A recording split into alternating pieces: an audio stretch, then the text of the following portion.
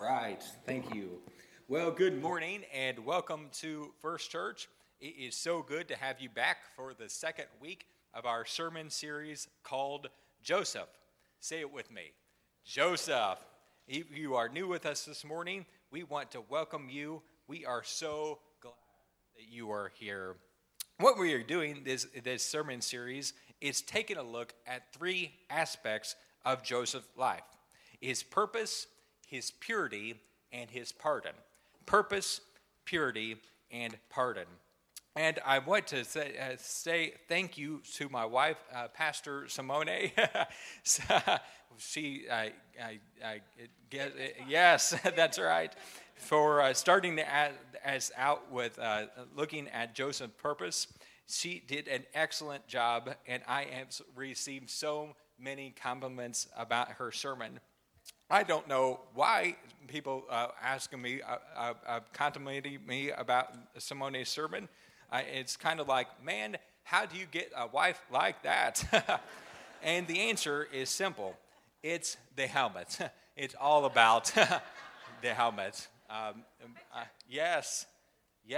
Oh, yes, thank you. Oh, so how about we switch, because I need this Okay. mic. That doesn't work. There we go. And so the scripture today, if you have your Bibles with you, it'll actually be on the screen, I believe, but I don't think it's on the screen because it's too long. Yeah, we decided to cut it. But so if you don't have your Bibles, just follow along with when I read. And the scripture comes from Genesis 39, beginning on verse 6. And as you turn there, this morning we began talking about purity. Purity, and this is what the scripture says. This is the word of God for the people of God. Genesis 39, verse 6. So Potiphar left everything he had in Joseph's care. With Joseph in charge, he did not concern himself with anything except the food he ate. Now Joseph was well built and handsome. And after a while, his master's wife took notice of Joseph and said, "Come to bed with me." But he refused. "With me in charge," he told her, "my master does not concern himself with anything in the house. Everything he owns he has entrusted to my care. No one is greater in this house than I am. My master has withheld nothing from me except you because you are his wife. How then could I do such a wicked thing and sin against God?" And though she spoke to Joseph day after day, he refused to go to bed with her or even be with her. One day he went into the house to attend to his duties, and none of the household servants was inside. She caught him by his cloak and said, "Come to bed with me." But he left his cloak in her hand and ran out of the house. When she saw that he had left his cloak in her hand and had run out of the house, she called her household servants. "Look," she said to them, "this Hebrew has been brought to us to make sport of us. He came in here to sleep with me, but I screamed. When he heard me scream for help, he left his cloak beside me and ran out of the house." She kept his cloak beside her until the master came home. Then she told him the story. "That Hebrew slave you brought to us came to make sport of me. But as soon as I screamed for help, he left his cloak beside me and ran out of the house." When his master heard the story his wife told him, saying, "This is how your slave treated me," he burned with anger. Joseph's masters took him and put him in prison, the place where the king's prisoners were confined. But while Joseph was there in the prison, the Lord was with him. So when we begin to talk about purity, we see that there are some pitfalls on the path to living a life of purity. And the first thing that we notice here, based on Joseph's story, is that success, more often than not, tends to breed struggle. And this is true in our spiritual life, because when everything is going well, then God has his favor upon us, and we are growing in our spiritual lives, enjoying great success. The enemy somehow notices it, and we become his target. And more often than not, the way that he begins to tempt us, or sometimes he throws darts at us, is in this area of sexual temptation. Now look at what happens in the case of Joseph. Not only is he experiencing the blessing of God, but Scripture also tells us that he is physically blessed as well. It says that he was well built and handsome. And after a while, his master's wife took notice of him. Now, there is some of you there, that does not apply to us. Amen? Amen. Get out the mirror, well, bit and handsome, not so much. It reminds me of the time when I was a sophomore in college, and I come back with my first real live girlfriend. Yes, that's right. So we have the 3-on-3 basketball tournament, and to start the year, and so my friend and I got a team together. Well, that was a mistake because after 2 games, we were out of the tournament, and the only reason that it lasted 2 games is because it was double eliminations. But I caught up with my girlfriend, and I've told her the bad news. She said, well, it's all right. You did so good, dunkied and with your shirt off and stuff. You are so hot. And I was like, yeah, I am kind of hot, aren't I? Dunkied and with my shirt off and stuff. But then I got to thinking, I don't know how to dunk, and I definitely did not have my shirt off at any time. That made for an awkward rest of the conversation. And yeah, in case we were wondering, that relationship did not last long. But regardless of what we look like, the temptations are still a very real possibility. In fact, our word has made it such today that we don't even have to have person-to-person contacts to create this false intimacy between magazines, computer screens, chat lines, and a host of other things. Or the arrows of the enemy are often flung at us in a million different directions. And when things are doing well, watch out. Watch out. Second, we see in Joseph's example, this temptation is not a one and done thing, but the enemy is often quite relentless. Genesis 39 says that those Joseph refused, she continued to ask Joseph the same thing over and over, day after day. Come to bed with me. Come to bed with me. Come to bed with me. You see, our enemy knows that he doesn't have to win the battle in one day.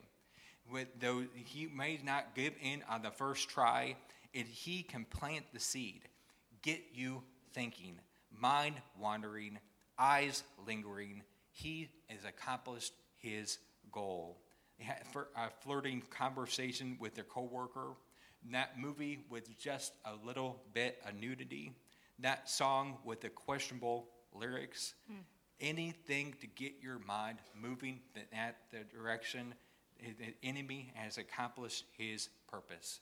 Day after day after day, relentless temptation.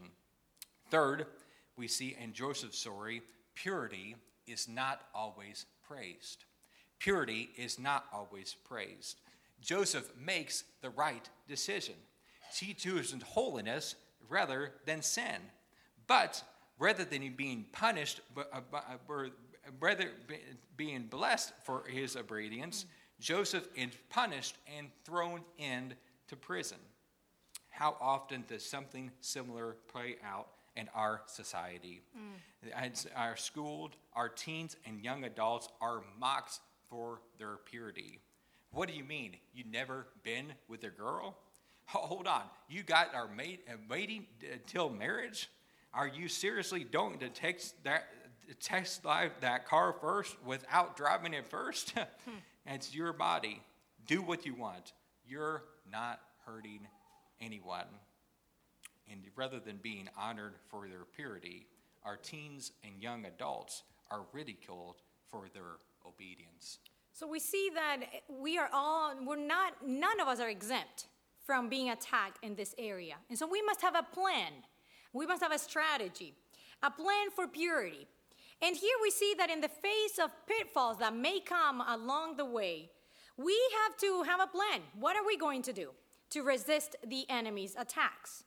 And I believe that Joseph provides for us an example of how to go about having and cultivating a relational purity, first in our heart and then with one another.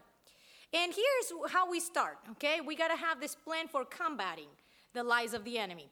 And the way we start is by being accountable for our actions. Verse 9 in Genesis 39, Joseph begins to reflect, and he says, how then could I do such a wicked thing and sin against God? Because first and foremost, purity is really, it's about maintaining a vertical relationship. And when we do something that trespasses and transgresses his design for us, then we hurt this relationship. And so we must remember that we first and foremost belong to God. And in this, unfortunately, many of us recognize this too late. Because we, especially as we are young adults or teenagers here in this room, I'm speaking to you now. We also know that we just not only belong to God, but we belong to our spouses. And you may say, well, I'm not even married yet. But let me tell you something, you must start now. You must start now protecting and preserving the purity that God has given you, because this is a treasure of yours. And if you don't have this plan now, it'll be too late later. And so as you say, I'm not even married, I don't even have to worry about that. Well, let me tell you that here's the truth. You don't belong to one another yet, but you have something that belongs to your future spouse now. And so you must walk in accordance with the purpose that God gave you, preserving this purity for the spouse that he has already selected for you. And so that's why we have to begin remembering we belong to God and we belong to our spouse. Second, he distanced himself from danger. He distanced himself from danger. Verse 10, and though she spoke with him, Joseph, day after day, he refused to go to bed with her or even be with her. He distanced himself from danger by refusing to even be with her. There are a couple ways that do this. Number one, dress modestly. Dress modestly. Dress in a way that brings glory to God, not yourself. If you're not sure, err on the side of purity. Mm-hmm. And men, this is not for women alike. This is for men too. Men, I know you have been spending 4 hours a day in the gym, but keep those rock hard abs covered up. The women don't need to see it, and the guys don't want to see it. Save it for your wife. And women, be respectful of the men who made commitments to holiness with your eyes. Men are visual creatures. Don't make it harder on them than it is. Besides, as I used to tell the students when I was a resident director at Olivet, if you have to keep advertising it, it must not be that good to begin with. Dress modestly. Dress modestly.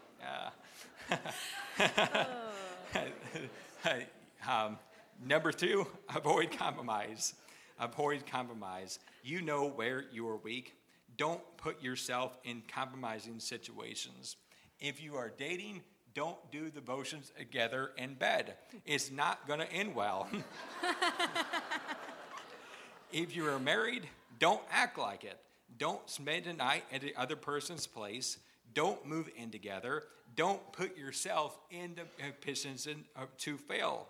I have a guy I was counseling the other other year, and he kept failing morally over and over again. And he said to me, no, Andrew, and when I put myself in a compromising situation, I fail 10 times out of 10. And so I tell you, to stop to putting that, stop putting yourself in those situations. Because when you're already, you already find yourself in compromising situations, the battle is already lost. The best way to prepare for a pure marriage tomorrow is a holy life today. God, number 3, guard your eyes.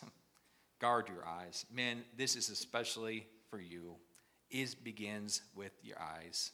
A little glance, a little gaze there. Avoid compromise. Guard your eyes. First, be accountable for your actions. Second, distance yourself from danger. And third, flee from sin. Flee from sin. Verse 12, she caught him by his cloak and said, "Come to bed with me." But he left his cloak in her hand and ran. Everybody said ran. Ran out of the house. When we were down in Kentucky for a few years, Simone picked up a job as an interpreter. And so one Friday evening, she got the call to interpret. And so while she interpreting, I just sat on a bench and waited for her. All of a sudden, as the corner of my eye, I see this animal approaching. So it was a small creature, but I wasn't very scared. And that is it until I got close and I recognized it for what his was. There in the middle of the park was a skunk. A skunk. Now, any sane person would head the other direction, but not me.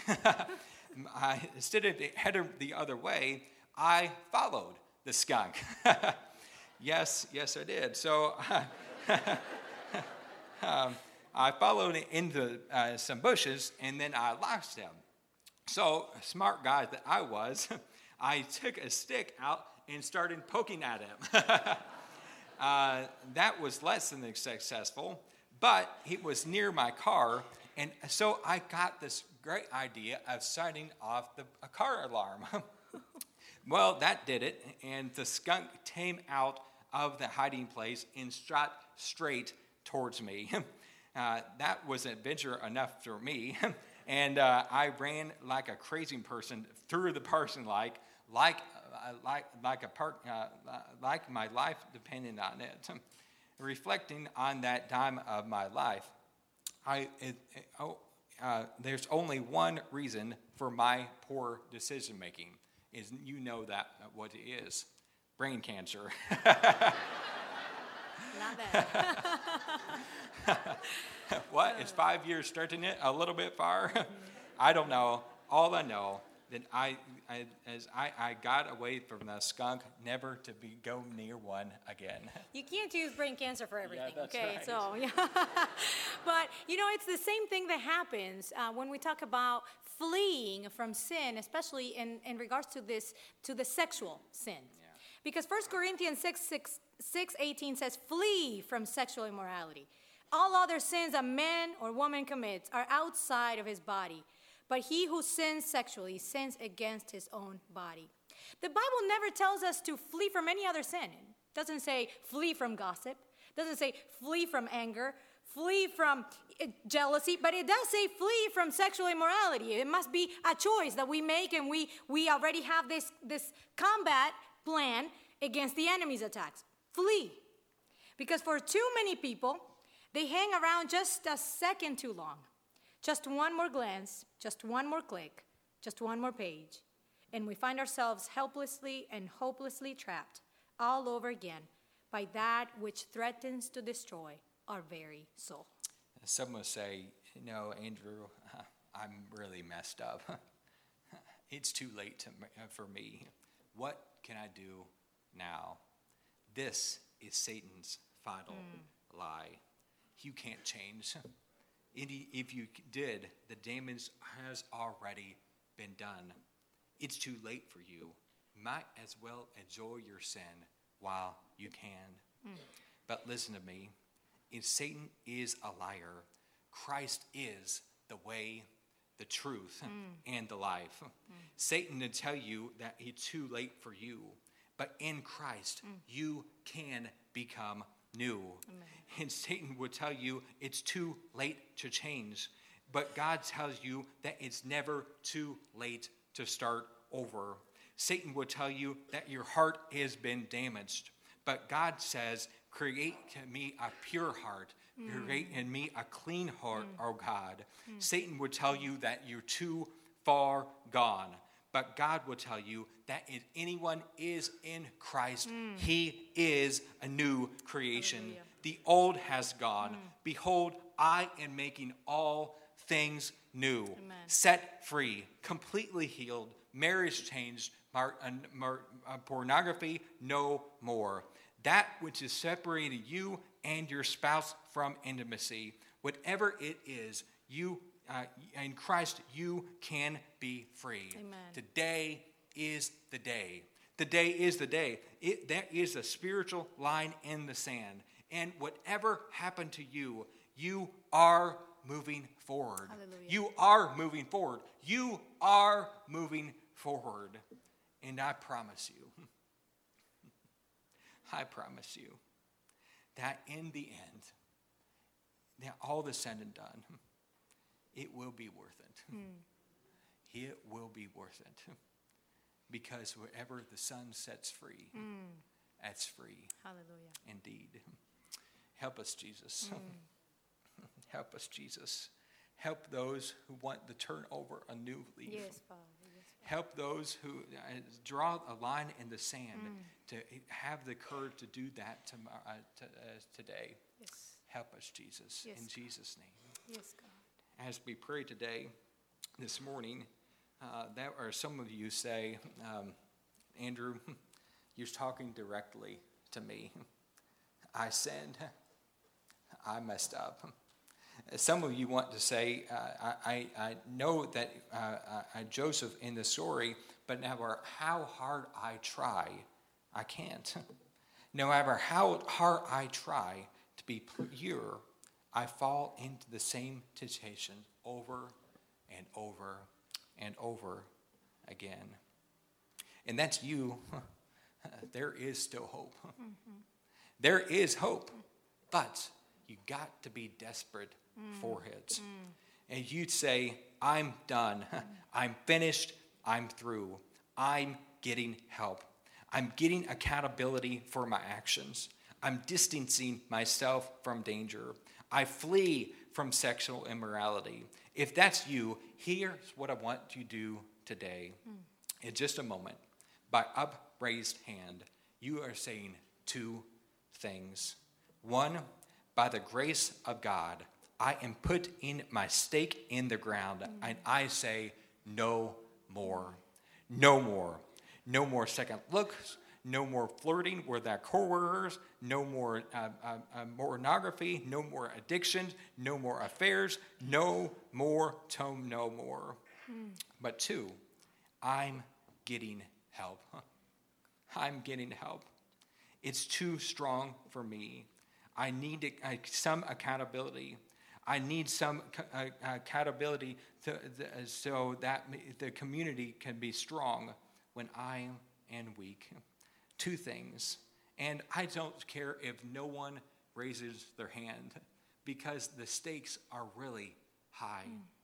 But if you do, you are drawing a line in the sand that says no more. No more. It ends today.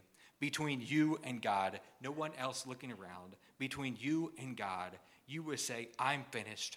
I'm through. I'm done. I need help. I need accountability. Today is my first step toward freedom. If that's you today, I want you to lift up your hand right now. Right now. Just no more guilt, no more shame, no more condemnation. Yes, Lord. Yes, Lord.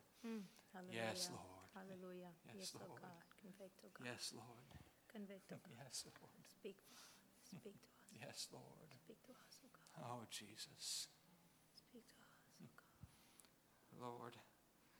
Father, you've seen the hands. Most importantly, you've seen the hearts. There's those who have been courageous enough Yes, to God. say, Hallelujah. I'm done. I'm Hallelujah. through. May this be a line in the sand. Amen. Hallelujah. Lord, let it never go back to the way things used to be. Make us alive, and that's the day. Feel for those who are ready to take the next step, don't let them rest today until they receive some sort of accountability. It's too strong for us on their own.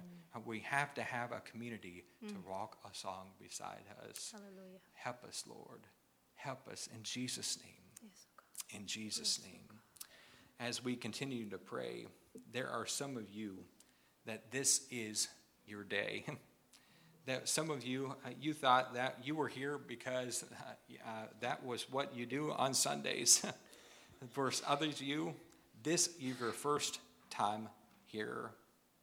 You tend to check things out, and all of a sudden your spirit got a hold of your heart, and this is your moment. You've got some sort of sin, some guilt, some shame, some fear, some doubt that keeping you from God. But today, Jesus is knocking on the door of your heart. And this morning, the invitation is open to you. His free gift, his salvation. All you have to do is call on the name of the Lord. Call on the name of Jesus. And everyone as calls on the name of the Lord will be saved. And today, there's some of you, this is your moment. You say, this is why I'm here. I don't have to live in my past. My past doesn't define me. Today is a new day. Today is the day of my salvation. No more condemnation. No more shame. No more dwelling upon the past. Behold, I am making all things new. And that's your prayer today. Jesus, set me free. Forgive me of my past. Make me clean. I need you. I need a Savior. I need forgiveness. If that's your prayer today, lift up your hand right now. Right now. Oh, Lord, just help up. Yes, Lord. Yes, Jesus. Yes, Lord. Thank you. Thank you so much. Yes, Lord. Thank you. Anyone else?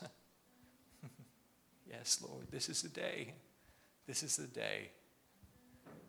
Yes, Lord. Everyone, if you would, no one prays alone. Everyone all over the sanctuary, pray along with your neighbors. Repeat after me. Heavenly Father, forgive me of my sins. Make me new. Jesus, you died. So I forgiven.